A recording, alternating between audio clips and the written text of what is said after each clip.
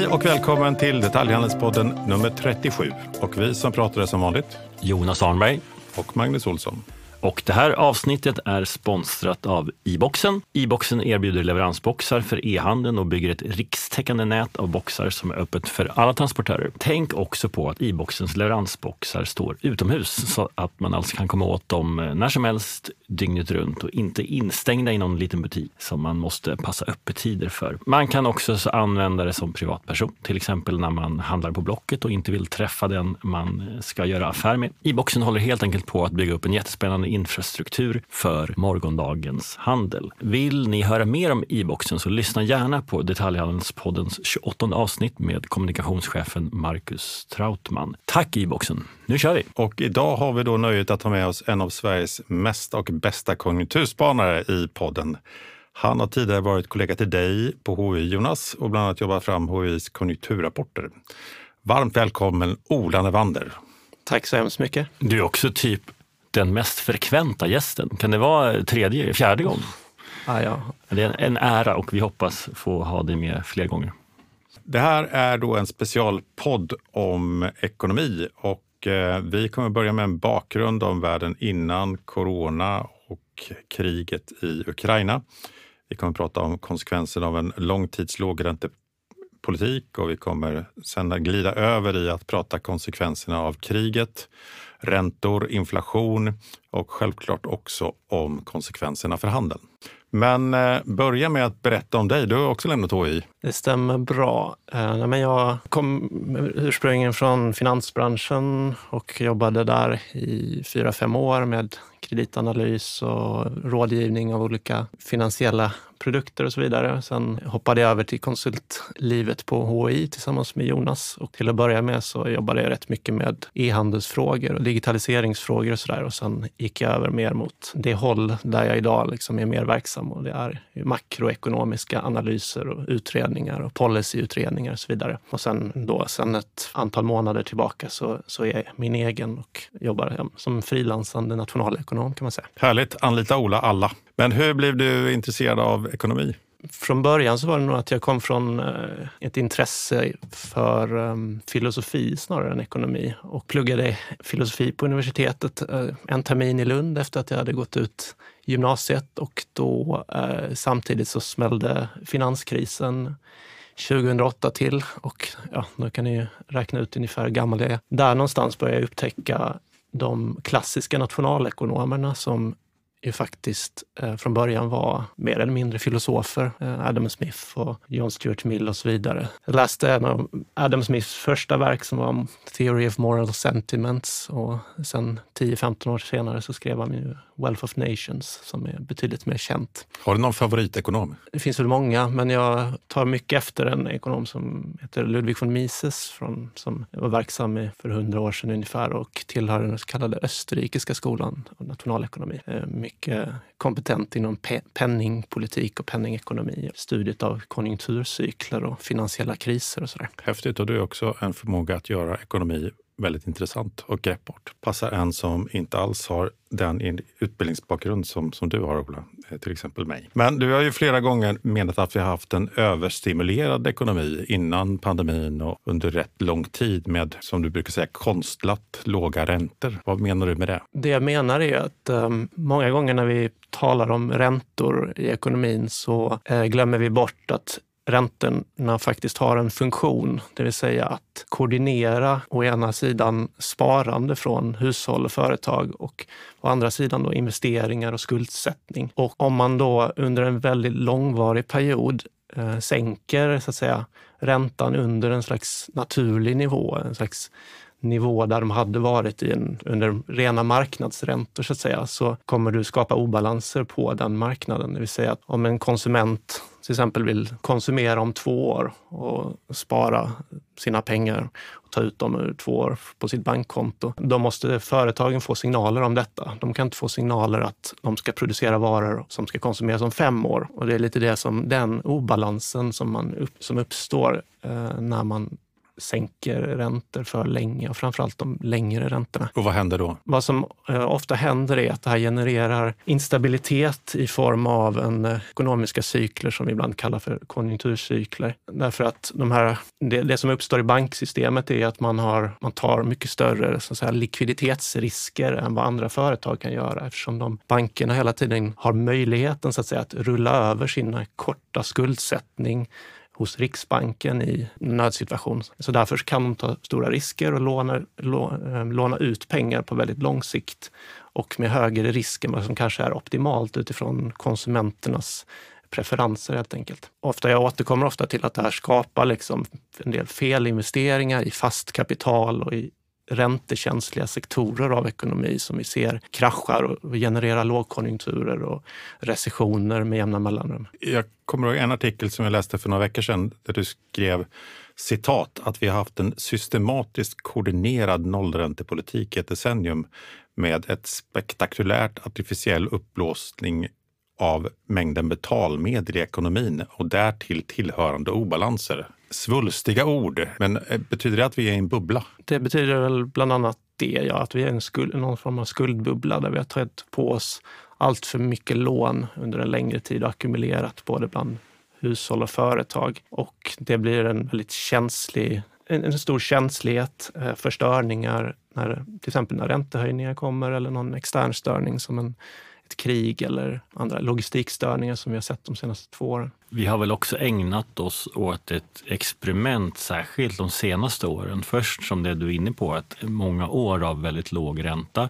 till följd av att man vill få upp inflationen. En inflation som kanske har varit svår att få upp eftersom digitalisering, pristransparens och effektivare affärsmodeller och så där har gjort att liksom, priserna faktiskt går ner. Men sista åren har vi ju fortsatt ha en låg ränta under pandemin tänker jag, samtidigt som man eldar på ordentligt för att komma ur liksom, pandemikrisen. Och tillsammans får man väl nu säga att vi har ett väldigt märkligt läge då, där det har eldats på, vi har jättelåga räntor och vart ska det ta vägen nu liksom, när man knappt har något verktyg kvar? Det ni säger är att det finns för mycket pengar i systemen. Och framförallt att den överproduktionen av pengar så att säga, genererar de här obalanserna och slår olika i olika sektorer av ekonomin. Men det kommer från för mycket krediter och för mycket krediter på vissa löptider och för vissa typer av risk. Och för en vanlig svensk så betyder det att egentligen att bostadspriserna har ökat för mycket i relation till liksom en relevant värdeutveckling. Det skulle jag säga är en av faktorer, en av konsekvenserna. Men hur löser man en sån här bubbla då? Måste det krascha? Kan det inte finnas någon man brukar prata ibland om pyspunka. Det tycker jag låter mycket skönare än en krasch. Vi pratade om det när vi hade med Karl Eckerdahl från livsmedelsföretagen också och sa att de senaste 16 räntehöjningarna som Bank of England, Fed och Europeiska centralbanken har inlett så har 13 av dem resulterat i en recession. Så det är väldigt svårt att när man är i en överhettad ekonomi och ska börja höja räntan att inte gå från det till en väldigt svag konjunktur eller till och med recession. Och det känns ju ännu svårare än någonsin att lyckas med det när vi samtidigt har krig, logistikproblem och allt vad det är. Ja, och framförallt när det har pågått så himla länge och det har större skulder idag i världsekonomin än vad det någonsin haft tidigare. Och det är som du säger att de här 10-15 senaste gångerna som man har haft en räntehöjarcykel liksom i USA så har det i princip alltid utlöst en recession inom 24 månader. Så det är nog att ställa in sig på att det är väldigt, väldigt sannolikt att vi kommer att se en ganska kraftig nedgång tror jag. Är det en krasch eller är det en nedgång? För det finns en distinktion mellan de orden. Ja, men precis. Och jag skulle säga att eftersom det har pågått så himla länge så blir det också en större sannolikhet att det finns en större fallhöjd så att säga. Så det ökar ju risken för, om man kallar det för en krasch, att saker och ting, tillgångspriser går ner väldigt snabbt. Så är det ganska hög sannolikhet att åtminstone vi ser det redan i obligationsmarknaden idag att räntorna går upp väldigt kraftigt och priserna går ner kraftigt. Pyspunka är kanske möjligt i vissa fall, men jag tror att om skillnaden mellan fundamentala värden och marknadsvärden är så pass stor så kan det gå snabbare. Vilka har varit sämst på det här då? För att man pratar mycket om att USA har tryckt väldigt mycket pengar och skapat en stor del av de dollar som finns idag i systemen de senaste par åren bara. Alltså USA har ju en speciell roll i penningsystemet i och med att dollarn fortfarande är den absolut största reservvalutan hos andra centralbanker. Det innebär i princip att andra banker också tenderar att följa efter i liksom penningpolitiskt.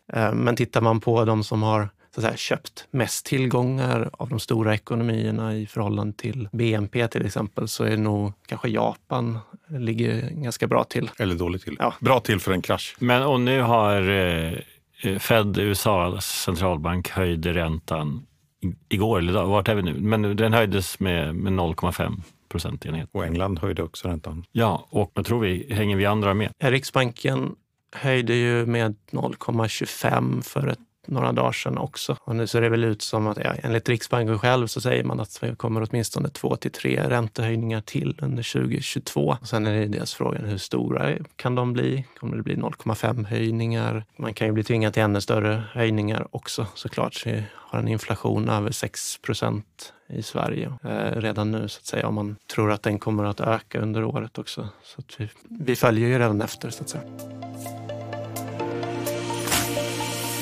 Då har vi fått en liten förståelse för var vi kommer ifrån så att säga och varför vi har en instabil situation. Men den har ju om möjligt blivit snabbt ännu värre då, eller mer komplex i alla fall, när vi nu sedan några månader har ett krig i Ukraina och västvärlden har de facto med allt högre liksom hastighet försökt koppla bort sig från den ryska ekonomin som ju också är en stor råvarubas. Vad får det för konsekvenser? Men till att börja med så man kan ju också, du nämnde västvärlden, att västvärlden håller på att frikoppla sig från Ryssland. Det stämmer ju, men samtidigt så finns det ju, världen är ju större än så att säga, att vi kanske 15% av världens befolkning i de ekonomier som så att säga har tagit så pass starkt ställningstagande mot Ryssland att vi nästan helt kopplar loss ekonomin från den ryska. Vad får det för konsekvenser? Det kriget innebär ju till att börja med en extremt stor och utbredd förstörelse av välstånd bland de krigsförande parterna. Det är ju liksom en väldigt direkt materiell och mänsklig konsekvens som kanske motsvarar en tredjedel av Ukrainas ekonomi enligt de senaste IMF-prognoserna. Och en 10% av Rysslands. Men sen är det ju mer indirekta konsekvenser som handlar om energiförsörjning och råvaruförsörjning och sådär. Där Ryssland, som det har pratats mycket om, är ju en stor gas- och oljeexportör. Jag tror att Europa eller EU importerar ungefär 40% av sin gas från Ryssland, åtminstone innan kriget, och 30% av sin olja. Det innebär ju att man måste försöka hitta alternativa lösningar på energiförsörjningen för de länder som är liksom högexponerade mot rysk energiråvara. Av de stora ekonomierna kanske det är Tyskland och Italien som mest betydande. Så det är ju naturligtvis en konsekvens att det kanske kommer ta något år eller 2 innan man har verkligen möjlighet att frikoppla sig helt och liksom hitta nya lösningar, både alternativa energikällor men också alternativa leverantörer. Vad gäller råvaror och försörjningen och så dels så finns det ju en direkt effekt av vissa andra råvaror som exporteras av Ryssland och Ukraina, som vete, aluminium är Ryssland en stor exportör av, som används mycket i tillverkande industri och sådär. Och generellt sett prisökningarna späs ju på av krigsutbrottet på grund av den geopolitiska oron och förstörelse av värdekedjor och sådär. Och nu höjer vi räntan, men kommer höjda räntor liksom att lösa inflationen när det kommer från liksom tillgångssidan? Alltså vi vill fortfarande äta. Det är svårt att liksom säga nej, men jag äter bara hälften så mycket så minskar liksom efterfrågan. Man kan ju säga så här att bristsituationen är ju delvis det är ju en obalans mellan utbud och efterfrågan. Så man löser ju inte utbudet genom att höja räntorna så att säga, men det man gör är att man dämpar efterfrågan så att rent ekonomiskt, tekniskt så minskar ju bristen på råvaror, insatsvaror i produktionen eftersom man skalar ner produktionen i takt med att man får högre finansieringskostnader. Och så. Vi får betala mer för våra bostäder och då kan vi köpa mindre grejer. Ja, och för vår tillverkande industri och vår bilproduktion och uppvärmning och så vidare. Men sen är det också, jag kan tycka att det finns en poäng att säga att om en konsument som tankar bilen mycket dyrare idag än igår ska ju också liksom någonstans dra ner på motsvarande konsumtion på andra typer av varor. Så jag tror inte att alltså den här svårigheten i varuförsörjning har definitivt försämrat inflationsutsikterna eller så. Men det är inte grundorsaken, utan den grundorsaken ligger liksom i det monetära systemet och liksom de här kraftiga kreditmängden som vi talade om innan. Så du säger att den här effekten hade vi fått ändå förr eller senare? För att det är ohållbart att bara trycka pengar? Kanske inte lika kraftig, men nästan. Hur mycket tror du att räntan ska upp för att det ska liksom börja bita? Det är en väldigt, väldigt svår fråga att svara på, men om man tittar bakåt i tiden alltså, så vet jag att vi hade liksom en väldigt kraftig inflationsperiod på 70-talet till exempel. Och det slutade ju inte förrän Paul Volcker som var då Fed-chef i slutet av 70-talet och början av 80-talet. Han höjde ju styrräntan liksom till 20% i USA. Alltså, det blir tufft. Ja, men då hade man också dubbelt så hög inflation som idag. Nej, men jag tänker också 15%. på att då hade man inte samma lån. Så att säga. Alltså, min farsa fick ju, hej grattis, nu är räntan 15%, fick man ju brev. Det var ju inte någon förhandling. Liksom. Men vad kan han haft till lån? Jag har ju 10 gånger så mycket. Och, men då slår ju liksom, alltså så här, en procentenhets höjning idag är ju väldigt mycket pengar mer som ska betalas på våra lån. Och borde ju då kyla ner marknaden desto snabbare. Det är en bra poäng. Och sen tror jag också kanske att det finns andra styrmedel idag som vi kanske inte säger då, hänvisar till centralbanken, som man inte använde på samma sätt för 30-40 år sedan. Som ju handlar om att man har köpt väldigt mycket tillgångar direkt i marknaden. Alltså om vi tittar på Riksbankens balansräkning i Sverige så ligger det kanske 400-500 miljarder i säkerställda bolåneobligationer till exempel, kanske en 10% av marknaden för bolån så att säga. Och de planerar man ju liksom avyttra under de kommande åren. Man kommer inte köpa man köper väldigt lite jämfört med vad man gjorde förra året och i förfjol så att säga. Så det kommer också ha en avkylande effekt liksom så och bidra till att vi kommer nog inte se 20% styrräntor. Nej, det vore jättedeppigt faktiskt. Men många jämför ju situationer, du nämnde 70-talet. Det var ju också en värld som var bipolär. Det fanns öst och väst, det var inflation, det var energikris kopplat av krig mellan arabländerna och Israel. Och sen så följdes ju 70-talet av tillväxtdecennium, det glada 80-talet.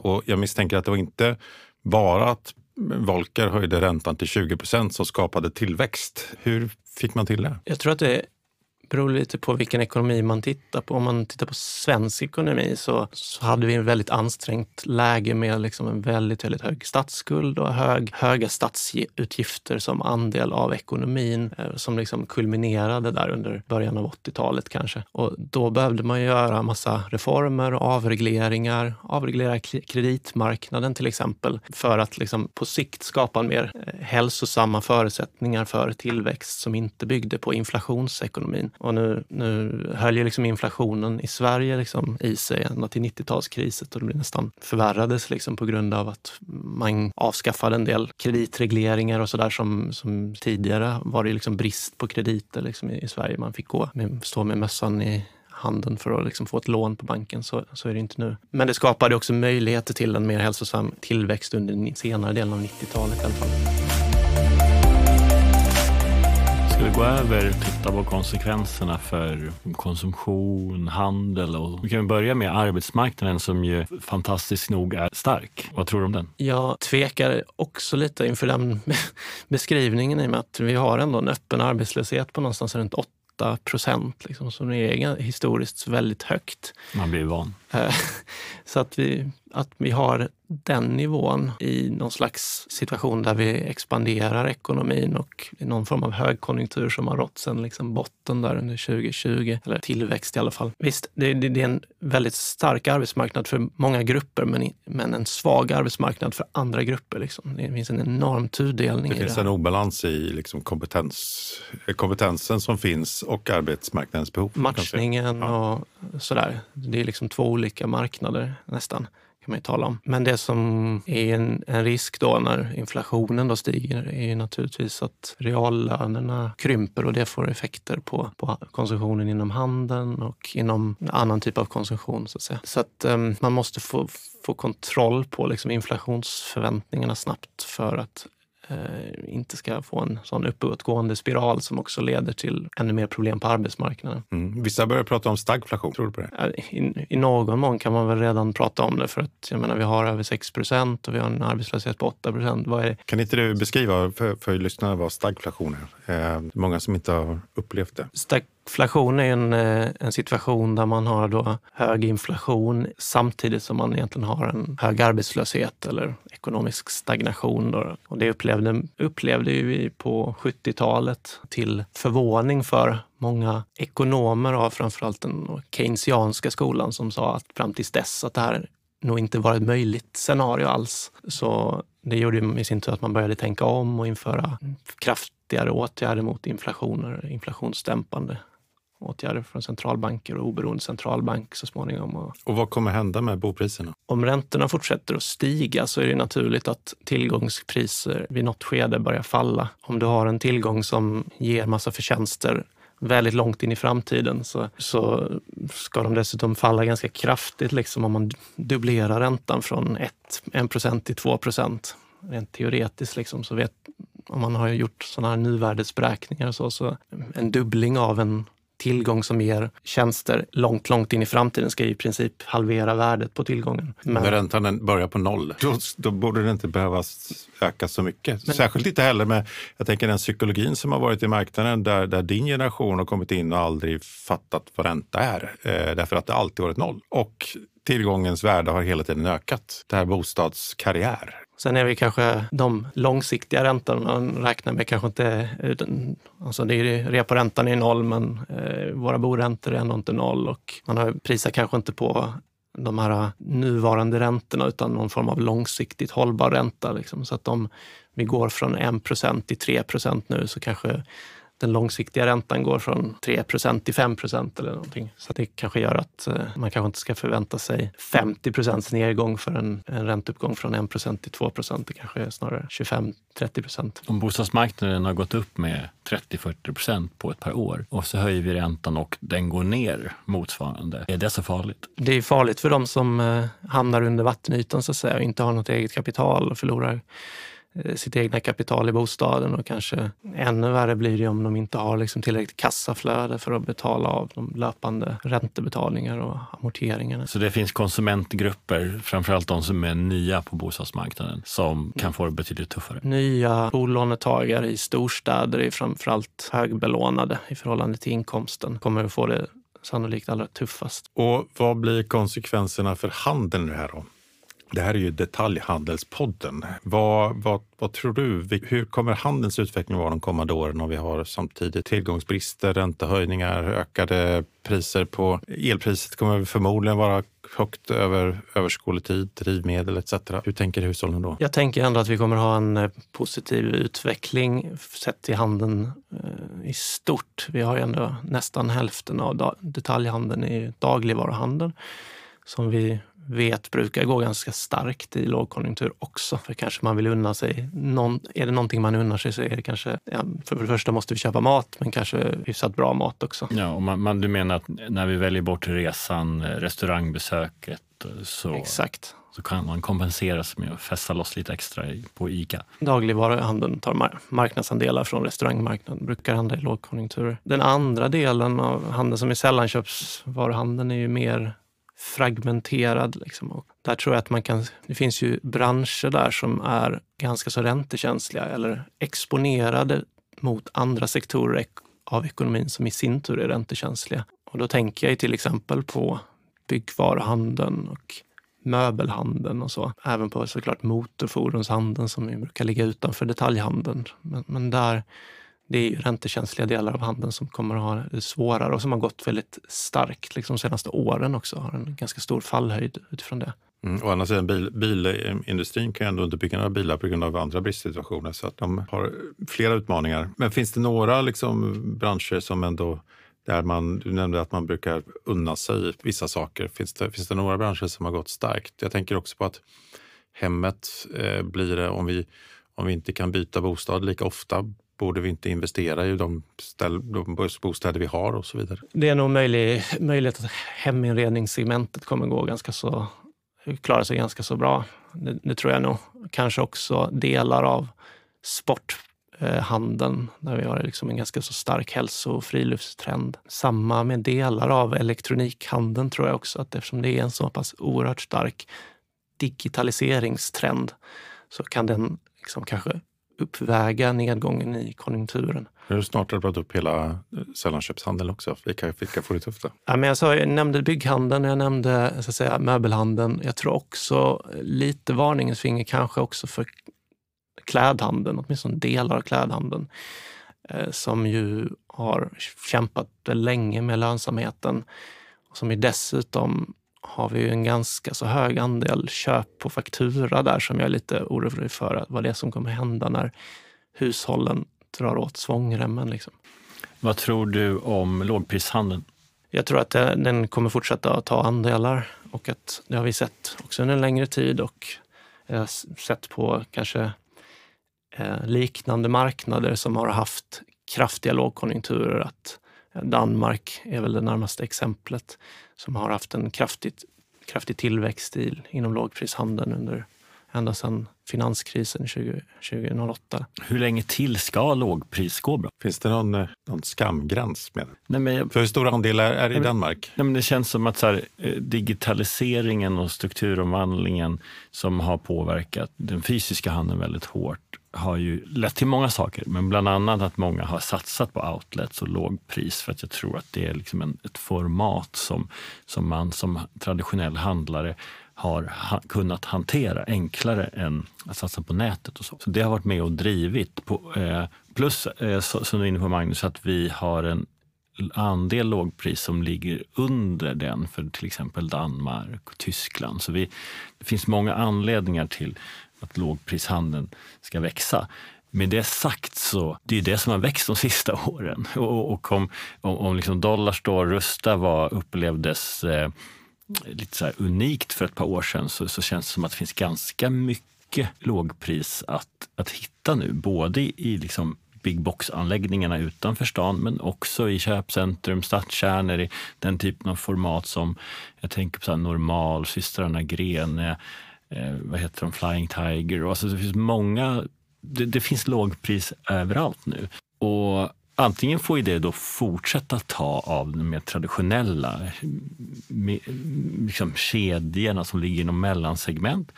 Eller så börjar det bli tuffare konkurrens inom lågpris. Vad tror ni? Jag tänker att det finns ju olika lågpristrenden plockas ju upp av en mängd olika typer av handel. Jag tänker också på att andrahandsmarknaden växer ganska kraftigt på nätet till exempel.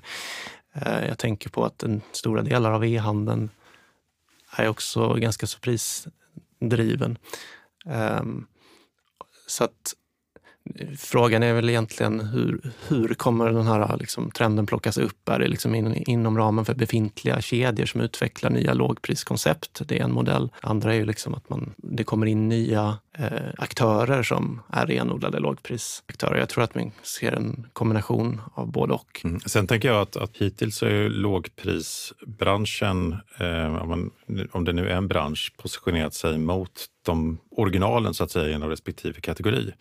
Medan nu så ser vi också en positionering inom lågpris där vi hittar olika positioner där vissa är duktiga på att föra in varor som du behöver ofta och tvättmedel och allt möjligt sånt och driver trafik på det. Samtidigt som till exempel Rusta är väldigt stark inom hem, medan andra har sin positionering genom att du inte riktigt vet vad de har. Så Normal till exempel. Du vet inte vad som finns där, men du kommer alltid ut med åtminstone en pryl när det går igenom. Ofta det blir mer skattjakt. Så att det finns ju både behovshandel och skattjaktshandel. Där kan man fundera på vad en hel del av det segmentet är också varit lustdrivet. Att själva ämnet för att man ska liksom åka dit, att man ska shoppa, snarare än behovet. Ja, både premissen är att det är lågt pris och att jag blir överraskad. Ja. Och att jag har inte samma krav på butiken och bemötandet som när jag går in i en traditionell kedja där kanske är påläst, vet mer om produkten än personalen. Men jag går in i lågpris är jag mer där liksom ute för att fynda. Men jag tänker så här, en del av lågpris och e-handelns framgång tycker jag är att kedjesverige har varit för dåliga bara. Och då har liksom e-handeln kunnat ta massa mark och lågprishandeln tar massa mark. Och en del lågpriskedjor framstår som lika härliga som en del mer traditionella kedjor, men billigare. Det har också varit så att den här klassiska lågprisladan som var för 20 år sedan, den finns ju nästan inte längre. Utan alla har också utvecklat sina koncept. Ja, men sista poddarna har vi haft Lyko och Nick Stagger som då pratar vi väldigt mycket servera. Och där har man ju typen av, Lyko kommer visserligen från e-handel men har ju typ 50 butiker och servera kommer ju verkligen från den här traditionella kedjan med, vad kan det vara, jag minns inte, 75-100 butiker och sånt där. Och nu börjar de så här visa vägen i att finnas både på nätet och digitalt och vara väldigt duktiga. Och då undrar jag, om 5-10 år kommer det liksom lågpriserbjudande vi ser nu växer väldigt mycket vara liksom för tråkigt? Eller kommer det fortfarande funka? Jag tror att det är dopaminutsöndrande. Det är det som är det stora mervärdet. Det är gött att handla lågpris. Man blir glad. Ja. Men, ja, och sen det du är inne på, Ola, är också att vi har ett Sverige som blir mer tudelat. Och, alltså, Sverige har varit väldigt homogent, likriktat precis som handeln och nu får vi större skillnader och det kommer också speglas i handeln. Ändå lite så här, många lågpriskedjor sätter sig man sätter dem i 10-årskontrakt och så där. Kommer det funka i 10 år till? Man frågar sig, det jag också har blivit lite överraskad av, det är att de har klarat sin varuförsörjning och fyllt sina butiker med pinaler trots att vi har haft de utmaningarna i världslogistiken. Och det måste väl vara lite det som vi är inne på kring att de inte har samma löfte kring sortimentet och så. Att alltså, det är viktigt att få in grejer. Ja, en stor det måste vara. Plus att de säkert är väldigt duktiga på logistik. För det är ju det som, alltså, de är beroende av låga kostnader. Det är ju logistiken en nyckel, tycker jag. Och att de har satsat väldigt mycket på egna varumärken och sådär. Och en ganska bra kontroll över sina egna värdekedjor. Men om det skulle skorpa till sig ytterligare med en utvidgning av kriget och så vidare och man inte kan liksom få hit varorna, då kommer det gå rätt snabbt åt andra hållet. Så att om vi sammanfattar lågprisdiskussionen, ja, det kommer växa ett tag till, särskilt drivet av massa olika anledningar hittills och nu kanske ännu mer då av en svag konjunktur. Men du, apropå det här med logistik, det är många som också menar att nearshoring och homeshoring är tecken i tiden för att säkra de här logistikkedjorna och kunna ha andra ledtider och så vidare. Och det är också många som säger att vi behöver producera halvledare i Sverige och Europa. Och häromdagen så hittade LKAB något nytt fynd av mineral så att vi kan tillverka konstgödsel. Det kommer ju driva massa investeringar. Det måste väl vara bra för Sverige? Ja, alltså det kan ju finnas en poäng med att ta hem vissa delar av värdekedjan. Men det beror ju på vad man värderar och konsumenterna värderar. Är det så att det är inte sällan liksom dyrare att producera insatsvaror och komponenter och så vidare i Sverige än vad det är utomlands, och är konsumenterna värda att betala en premie för det i relation då till att kanske köpa någonting mer eller någonting som upplevs som mer hållbart eller minska risken i vår nationella försörjningskedja och så vidare. Det är ju svårt att säga liksom generellt kanske, men får man väl lämna till marknaden från fall till fall, tänker jag. Ola, sammanfatta nu läget. Var är vi? Vart ska vi? Men vi har haft en period av väldigt starkt accelererande konjunktur som nu håller på att försvagas, där det stora ämnet framöver kommer att vara räntehöjningarna från Federal Reserve, Europeiska centralbanken, Riksbanken och så vidare. Och det kommer att ha en stor påverkan på konsumtion och på produktion och på handeln. När vet vi vart det tar vägen? Alltså vet vi om när nästa höjning har skett? Eller när vet? Det är väl som alltid att man får väl man får väl, analysen slutar ju tyvärr aldrig, utan man måste ju liksom utvärdera löpande vart vi är på väg. Vi vet aldrig fullständigt, men vi kan veta en del. Vi ser fram emot att ha dig som gäst här snart igen, Ola. Men Ola, avslutningsvis då. Finns det några safe havens idag?